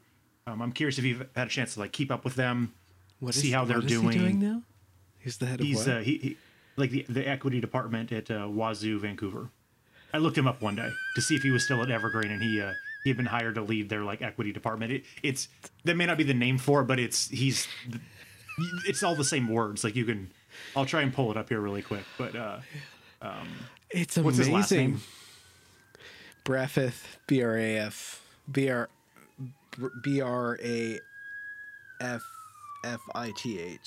Oh my God. It's such a scam. It's such a scam. All these these equity departments. There's no responsibility for totally fucking up generations of people. We don't call it a scam. We refer to it as an emerging market. So he is he's the director of student equity. How much and do you guys outreach. have into GameStop, by the way? How much stock have you guys put into? I'm just watching. Okay, you're just watching. Yeah. No, I don't have any money into it. I'm technically on furlough and have been through all of COVID, and so I've been holding my money. I'm waiting to see what I'm supposed to do with my taxes before I put any money in anything. Because I don't want to invest all the money that I don't need, and then the government's like, well, we're going to tax you more than we thought, and so. Oh God, yeah. So I'm just kind of waiting for the next few months, and then I'll be able to. I won't be putting it in GameStop unless it tanks again. But yeah, to answer your question, the major fault of my documentary is that I'm involved in the documentary, and the way in which this shook out was that I was a white supremacist. So there's a huge disconnect between me and the other side of the story. And so I haven't been able to interview any of the people that you mentioned, and their stories are their stories. Added to that is an attitude among the protesters that they put themselves in lethal danger because of the right-wing mob that Brett Weinstein elicited. And so to come out and to explain their behavior is to put themselves on some sort of target list. So there's all these justifications. Furthermore, the professors. I was excommunicated from the whole thing. I was outside looking in, and I have some leads that have fed me information, and I have some amount of cowardice for not really putting myself out there and knocking on their doors and saying, will you let me interview you? So I only know tertiary, secondhand accounts and social media, just watching on social media for how those people have shooken out. I do know specifically with regards to the story, what I think does matter to the story directly is that the lead protesters of the Evergreen insurrection, they were put on, the main protesters were put on the board of revising the student code of conduct. They were submitted to restorative justice, so they weren't really, nobody was punished. Jamil, who's one of the most flamboyant out there proponents, was put in charge of orienting the next group of freshmen on matters of race. And they didn't film that. I didn't get the film of that, but I heard that he just basically bitched about white people wearing the wrong earrings and the wrong hairstyle, and how that literally is killing black people to appropriate their culture and stuff like that. So ultimately, it's a stain on this entire movement that there is no accountability, because accountability is white supremacist. Accountability is some form of normativity. To admit to their mistakes is to say that their ideology was wrong. And they can't do that. They can't do that. I don't know if they can do that personally, but I know that as an institution, it can't do that institutionally, because the equity agenda is a part of Washington government. And if they were to admit that it was a failure, they couldn't implement it like they are doing across all the colleges and within the Washington state government. So they can't admit their fault. They can only say that everything that they did was misunderstood. They can't. There's no other option for them, which means that this entire thing is a lie. The entire thing is a lie. The entire cake is some sort of souffle that eventually will implode on itself and lead to more more racism and exclusion than it ever set out to overcome in the long run. But yeah, there's stories to tell about Naima Lowe too. She's now suing her. She's now suing this artistic collective in Tulsa who gave her a grant to bring out there for being racist. So she's just replicating her "everybody hates her" ideology. I don't know what happened to Jamil. I know Shamerica is a teacher now in Washington State. So and there's other two protesters who are very comedic. These couple trans individuals, one's in a wheelchair, the other one's kind of the henchman, R. and Lawrence. They're now producing porn on the internet, on Twitter, which is really weird. It's like soapy bottoms. It's like really weird stuff. And they show up to Olympia Council meetings and ream out the mayor for destroying trans individuals and stuff. It's really they're continuing in the vein of Evergreen protesting the clowns of the show. Do you foresee the college having to close due to lack of funding and low enrollment in like the immediate future? I know the enrollment's tanked quite precipitously in the last few years. Is that 50% now? Yeah. Yeah. And it will go lower. George Bridges is leaving this summer. He will get away scot-free with his, $300,000 times 5. $300,000, whatever the math is. So $1.5 million bucks. He'll get away with that. I mean, minus taxes and stuff like that. He'll leave the college in shambles. The college has doubled down on its social justice ideology. I get reports from students infrequently that it's just a wasteland and it's not a fun place to be because identity politic rules every conversation. I do know that professors, the ones who have values that I know of, are very disheartened by what happened there, and are now seeing it being replicated across America, and they're really worried. I know one amazing individual who thinks that it's just fucked now, that we're going to have to go into blue and red lockdown. Like there's no way, that the narrative is too broken between the rural reds and the elite blues, and we're in the middle of the process of divorce. I don't know to what extent that's true, but to witness Evergreen and then to watch it be replicated across America, you're like, well, what do you do? We were wrong. We thought we would win. We thought exposing it to sunlight would show people that it's a warning sign not to go there, like the canary. But either people don't know about it or it's too inconvenient. Sure. You had talked in one of the episodes, I think it was like the last one, you went over the struggle session that occurred in one of your classes. Yeah. And it was Professor Wallach, I think I'm pronouncing his last name correctly. So I had two questions about that struggle session. If anyone who's listening, it's episode 22, Evergreen episode 22, listen to it. It's absolutely absurd, and it actually points out a lot of the contradictions that we're talking about. Just to give an example, because we haven't actually really expressed too many contradictions. One of the students literally tells a white student to shut the fuck up, but also to talk more. Yeah, your silence is literally killing us. Shut the fuck up. Yeah, that was the double bind we were put in. We're like, okay. And they were actually asking, and they're actually like, the student asks is like, well, you tell me to shut up when I talk, but then when I'm quiet, it's violence. And then they never actually answered the questions. Just to give you an idea of like some of the contradictions that come up. The two questions I have is, you had mentioned that you'd waited to release the footage in the name of the professor because you were worried about ratting him out because he had like threatened people, and I didn't know if he had came back after this was released and he had threatened you.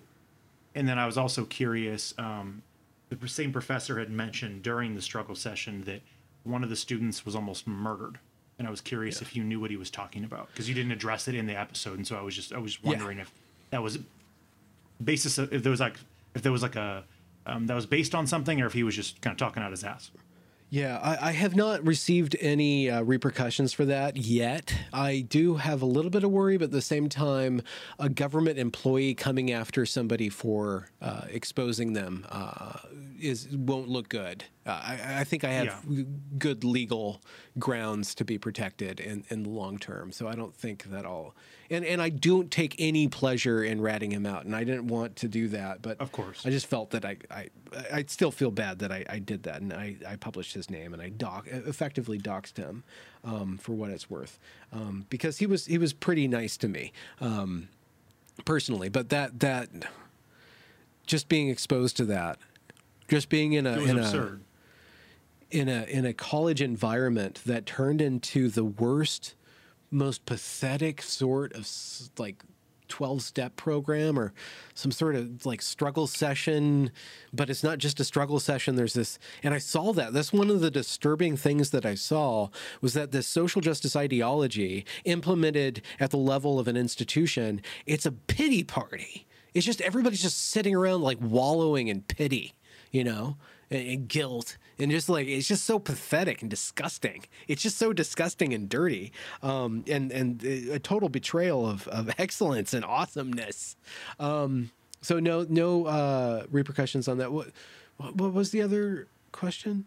The professor had mentioned during that session that one of his students was almost murdered. Yeah. And then I didn't know if you could elaborate, if you knew what he was talking about. Yeah. Another caveat for anybody who's watched the series and wants to know more about it is that there is many claims throughout the footage that Evergreen is a racist and sexist school. And nothing is ever substantiated by the complainants. Nothing is ever substantiated by the protesters of what exactly Evergreen has done. So it could be, everything that they have said, if you look at it, it's a lie.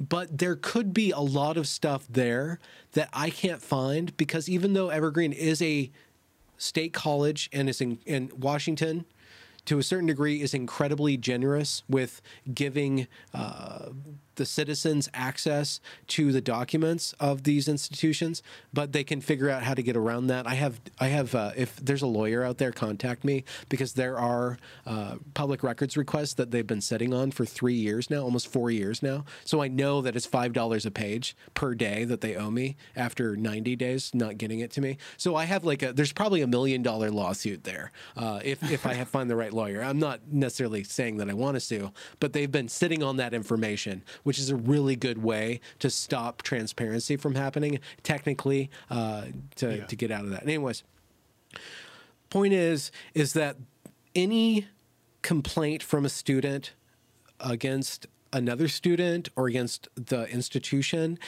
is locked under FERPA, which is the Privacy Act.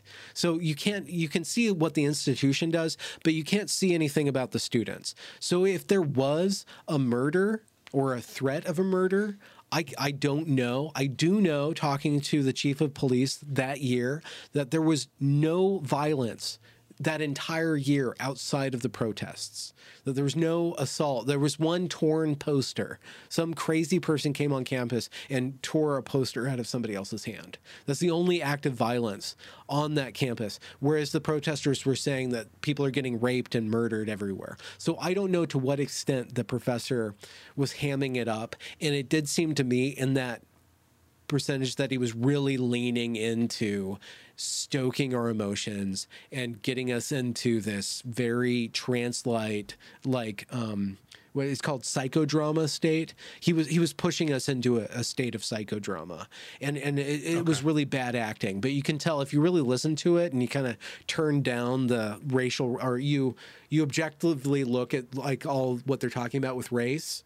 You see a lot of bad acting and a lot of hyperinflated emotions and a lot of just weird sophomoric psychology experiment going on, particularly than that. Yeah. So I don't know to what extent he was actually being honest, because I don't necessarily trust him as an honest actor in that situation. Have you received a lot of like threats and vitriol from people from this endeavor? I do know. No. No, I do know that it's the way that it works out is that if you are against this stuff, you're with the enemy. So I'm basically known. I do know that I'm known as a white supremacist that you're not supposed to talk to. If you're officially alt-right now, aren't you? Well, I was alt-right. I think I was a darling of the alt-right. I don't know if I actually made it there, but I think that was somebody was talking about Brett Weinstein's adjacent, at least. Huh? I'm adjacent. So the way that this stuff operates is that instead of confronting the contradictions, instead of confronting the outcomes, the actual outcomes, they're all about equality of outcome. But instead, like, no true communism fallacy, or communism hasn't been tried yet. It's like, no, that wasn't it. Like that was just, no, some people got it wrong. They don't understand. So anybody who's pointing out the contradiction and saying, okay, look, this happened, then this happened, then this happened, then this happened, and just showing it all happening. Like anybody who, and if that narrative doesn't add up to supporting them, there's something wrong in that person or that narrative. There's no way for them to confront it. So it's built into this, or some reason they fostered this attitude that they can't be wrong because they're on the right side eventually. They can't be wrong in the moment or in the past, but because eventually they'll be right. I'm glad you haven't received many threats and things, though. That's one of the things I was. Well, let's not jinx it, dude. Yeah. Okay. Don't worry, we don't have a huge audience yet, so odds are low. On that note, like, since you're a darling of the alt-right and a white supremacist, given the new changes that have occurred in the new war that's been declared upon,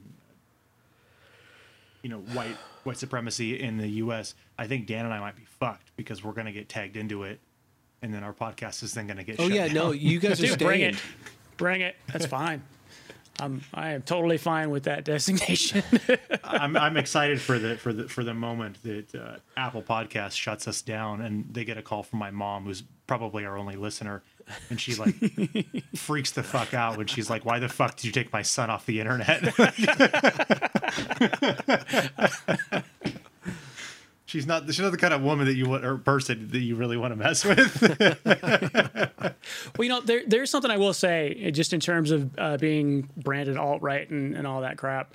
I do want to express that one of the things that really pisses me off the most about all of this going so fucking sideways is that there are some legitimate concerns with the way race is handled in the country. Yes. And not with all the crazy drama going on, right, but just in general. And just for the, I have personal experience. I was a better relationship away from having a mixed family myself. And there are things that I didn't know. There are blind spots that I had to be illuminated. And I think for me, that was part of what allowed me to get guilted in for a couple of weeks when George Floyd all went down. And hearing Robin DiAngelo say things like white fragility, because there's absolutely been times that I was defensive because someone I cared about had an experience and I tried to write it off. No, it's not really like that. I made those mistakes, absolutely. And I think that's a conversation that does need to happen in a lot of households. However, it's getting so overshadowed and it's getting blown up by orders of magnitude. Whereas, something like making a comment about a black woman's hair, that doesn't make you a fucking white supremacist, but it might make you rude. Yeah. How about just don't do that?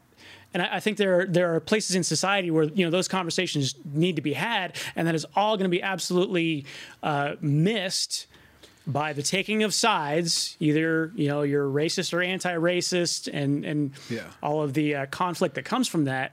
That ultimately it's going to hurt the minority peoples that are having to deal with this more than it's going to help them. So not only is it trying to paint everybody that's white as a white supremacist, but it's going to backfire and make conditions considerably worse for black and brown folks. And I find that eternally frustrating because I do want to help the black society. They got a bad shake. We got some stuff that needs fixing. It is absolutely better than it has been. We're pointed in the right direction, but we are in no way done. Yeah. But when you make it so extreme, when you are forced to take a side, are you racist? Are you anti-racist? And if you don't answer, we're going to answer for you. Then that's going to, split people and have to take their sides and just make things worse. And it pisses me off so much because it paints me as a type of person who is against black people when I'm actually for black people, and what the social justice warriors are doing is fucking it up for black people. Mm-hmm. I liked what. Go ahead, Benjamin. I agree with you, and the tactical, my tactic on that is to, to preserve that conversation in the midst of the critique. And that's why in my evolution as a YouTube sensation, I have pivoted from being a critic of Evergreen into a conversationalist via my interviews.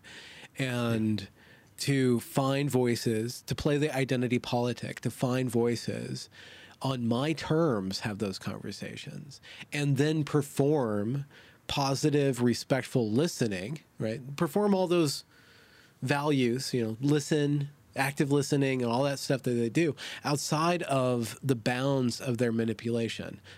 By which I mean the social justice ideology, the equity, diversity, inclusion, the HR departments, all that stuff. To tithe a portion of my work to listening to these other people and to show how the conversation, hopefully, not every time, but to avoid all the social justice warriors, just not even deplatform them, but just like cut to the point, cut to the chase, get a black woman on, talk to her about her black femaleness, but that can only in a podcast form, that can only last for 10 minutes, 15 minutes. I mean, there's depth to it, but eventually that identity category melts away from both of us and the listener and us too as the primary conversants experience each other in communion with each other, that on that deeper level, and that deeper level guides us. That individual meeting of two people guides us, not these ideologies, not this framework, not even history, not even personal experience. That momentary instance of one person talking and listening to the other person guides us in a completely different direction and frees us from this grand narrative that would have us treat each other as political units in order to affect political change. But by resetting the conversation in one-to-one dialogue, then we can go forth and then make better decisions and be more educated, be more sympathetic, without ceding my respectability or ceding my integrity via this system that promises justice out the other side, but through a more natural process that's rooted, I think, in the core of the American fabric, was that individuals were working together to build a country. And yeah, we made mistakes and we didn't treat each other like individuals, but that work can happen outside of their framework. No, I agree. And preach it, brother. Yeah, no, that's a big part of what we're trying to do with of course, we love it. And that's a big part of what we're trying to do. What I think is very interesting is that all the reasons that you enumerated as to why you like to talk to people are all the reasons why you don't see the woke movement do what it is that we're doing. Is because after, what'd you say, 10 minutes, after a short period of time, the stuff that you bring initially washes away, and then you really get to the actual depth, or more depth. Maybe more depth is probably a better way to put it. And basically what that does is it dissolves and renders the arguments that they're making naked, bare, and useless.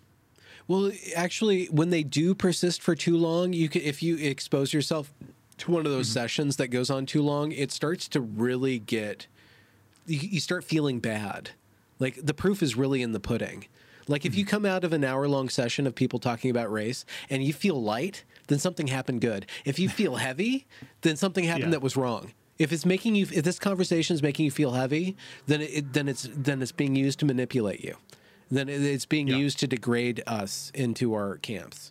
You can feel that. You can really feel that. If it makes you feel expansive, then there's something going right. If it makes you feel tighter and defensive, then that white fragility, if it's leaning into that, there are points where you do have to go through that defensive stuff. But if you're in a good conversation and a good relationship, that defensiveness, you'll get through that. You'll put that aside on your own terms rather than it being used to twist you, like D'Angelo does.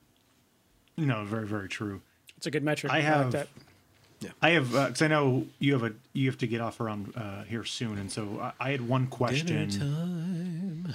Yeah, I had one question myself before, and I'll give it over to Dan to see if he has any last questions. I'm curious what myself, or Dan and I both, if Dan wants to do it as well, can do to help. Like, you've put in a lot of work to shed a lot of this to light. I don't know if you're technically considered a member of the IDW, but as far as I can tell, you're at least IDW is dead, man. Long to live the IDW. I know, yeah. Sam left, it's all over, right? Right. Well, Jordan dropped out. We can. That's a whole other conversation. Yeah, no, it very much is. But IDW in light postmortem. In light of all the people who were initially kind of lumped into that, I've always kind of considered you to be at least tangentially related, if not one of them. Oh yeah. And so I'm curious, as someone who's watched all that for years and is trying to talk more about this stuff, what is it that we can do to do our part to contribute, right? Like, you put in a lot of work. Like, where should I start? Outside of reading critical race theory, which is what I do, like, besides just doing the talks that we do, like, do you have any recommendations for myself? Like, I think you guys are on the right track. I mean, I think it's conversation. I think it's conversation. I have a lot of work to do. This year. I'm trying to get to first principles. So I'm reading my Tocqueville, and I got to go in and read like Jefferson and, like Hamilton, and get into like the beginning. We have to go back into first principles, because America is at stake. America itself is at stake. And if we want to understand if it's something we want to continue, we need to understand what it is that needs to continue.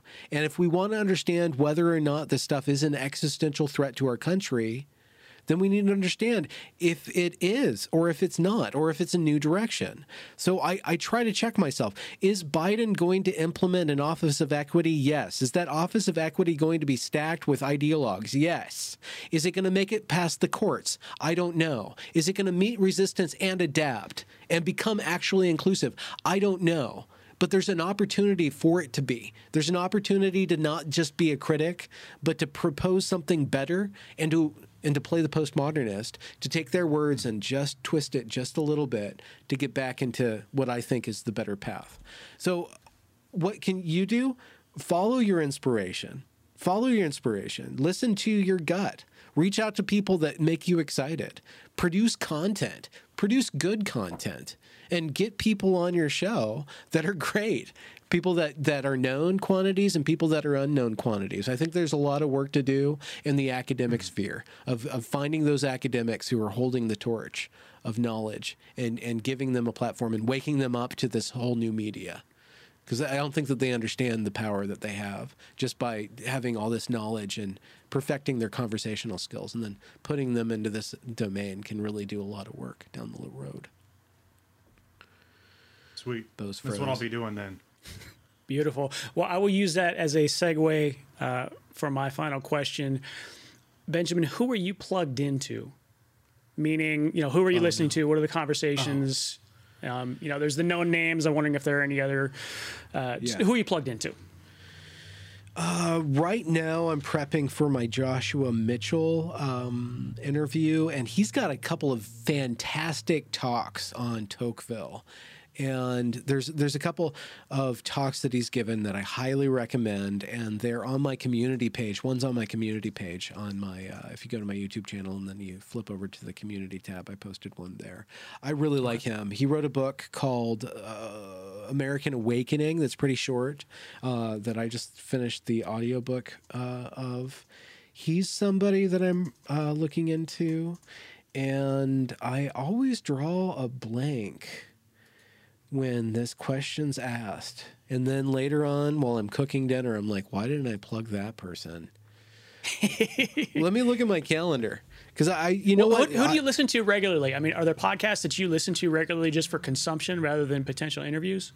Yeah. See, the problem is that I'm uninterested in anything that I can't manipulate. If I can't make material, I'm not interested in it. This is a big problem for me. Like, I can't just sit around listening to things. Like, I have to listen with a purpose. Let me look at my calendar really quick. I think that there's a lot of work to do to boost up Black and Latino conservatives and give them a voice. I think that they're going to be the path Shout out to McWhorter. McWhorter, hopefully I'll get Laurie on soon. Glenn Laurie, I love him. There's a lot of people going on. So I just work by themes. Who do I listen to? That's a good question. Why don't I listen to more people? I only like listening to people that I can ask questions of, You guys are really good interviewers. It's interesting because I had this. It was weird. I kind of fell into interviewing. I just kind of had a knack for it, and I could just open people up on my channel, and so that's what I've been pursuing. And people have me on to interview me, and it's always dicey. It's like, are these people going to listen to me, or is this an opportunity for them to talk? You never know, because some people have you on, and then they'll talk the whole time, and you're like, you just wanted an audience, and I'm not going to get any ad revenue out of this particular one. So why am I here? I want my $10. Well, I tell you, ultimately, and we've joked that the podcast is not big, and that's absolutely true. The original purpose that Bo and I got together was really to have the conversations. I happen to have the technical background and some equipment and all that, so we can turn it into a podcast. But even if nobody listens, it's the conversations that we come for. And I think that keeping that as the core value, hopefully, will pay off in growing this into some valuable content. Definitely. There's no reason not to make a video version and put it onto YouTube.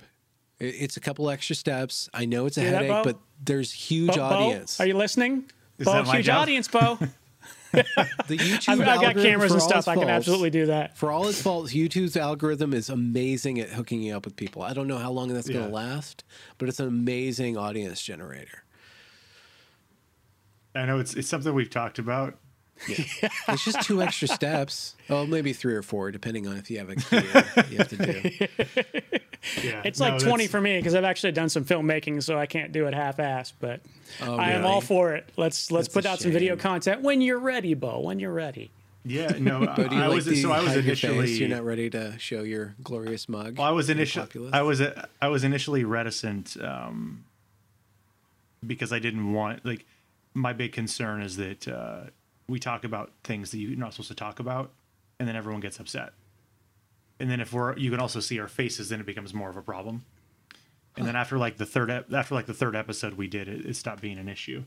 Because you just get comfortable talking, and so now I'm not as concerned with it. Even though the more and more we do of these podcasts, the more and more I'm sure that someone's going to hear it and be like, "That's offensive. You can't talk about that stuff. That's not what the left believes." You know, then it's it's gonna We be- better be offending somebody. If we're not offending even though anybody, even though we're doing it both wrong. left, even though both Dan and I are on the left, and Yeah. we're progressive leaning. It doesn't matter, and that was my fear initially. Yeah, I do. I don't know why I haven't gotten more blowback. So I think ultimately I'm not that relevant. That's why I haven't been canceled yet. There's something about what I'm doing that's just not a threat to them, which means I'm not that important. So I get to keep on doing what I do and very slowly grow my audience in the dark. Every once in a while somebody comes on or they'll say something nasty about me, which is usually untrue. I haven't done anything wrong. Yeah. I'll push back on that. I wouldn't say you're not a threat or irrelevant. What I think it is, it's how you explain things. Most people who explain what you're explaining, they explain it similarly to how, say, wokeists or progressives or whatever explain things. It's in absolute terms, and it's like a big deal. And combative. In combative, like, you don't come across as a combative individual. So even if you're explaining something, if you're pointing to the student protesters who overreacted like 2-year-old children, and you're like, these are children who are acting like fucking children. And even though that's going to piss off a lot of the left because they're liberal, you do it in such a way where you don't come across as like this huge smug asshole, right? You just come across as like, they're being silly. Like, look at them. Like, here's a 5-minute video of them being children. Tell me they're not being children. Trust me, I worked in preschool for 12 fucking years. I know what a child's like. Yeah. This is what it is. But that's the thing is, like, authority on the topic. you come across as like, you're not like, they're being children and nothing you can say will change my mind, and just take my word for it. You're like, because you don't talk that much in the episodes. Like, you have your moments, but most of it's the footage from the students themselves, and you're like, in this situation, you see a bunch of students doing stupid shit. Like, and it's very clear that they're being silly because you listen to them when they're being silly. And so I think that's I think it's more that than any. Well, in amount of that vein, relevance. then I don't think your style, either of your styles, are terribly different from mine. You guys are not judgmental people. You have questions and you laugh. So I don't worry about getting canceled. And if you are, just be a boost, get a business that you run yourself. right, Be an exactly. entrepreneur. Well, I'm a ghost on social anyway. I wouldn't even know if I were canceled, so Yeah. I'm not worried about it. You're a man behind the scenes. That's right. Now then I guess next step then is to set up YouTube. We can do Get a that. little banner, nice little mug. Yeah, And it's I love free. interviewing people, so it's Yeah. I'm all about trying to find different people. I don't care what they believe politically or what they believe ideologically or spiritually. I don't give a fuck. Yeah. So I just like talking to people. Like Dan mentioned, the main reason for me why I started this is that I have a lot of ideas, and I don't have many people to talk to about them. So I wanted an avenue to sort of talk about all my ideas versus pacing my living room and talking them out loud by myself and driving my girlfriend crazy. she'll be in the other room and I'm like talking to myself, like trying to rationalize like just a random idea, and she'll pop her head out of the bedroom and be like, "You're crazy. Why are you talking to yourself?" And it's like, "Talk to me about communism." And she's like, "I don't want to talk about communism." And then I'm like, "Then go back in the room and I'll because I have like an idea in my head." And so now I have Dan for that. Dan can be there about communism. and he'll nod and he'll respond back and then I don't feel so crazy.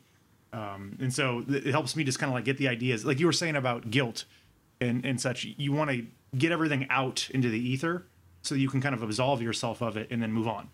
Yeah. It's the same way with me with ideas. I want to like talk them out and get them out into the open. Yeah.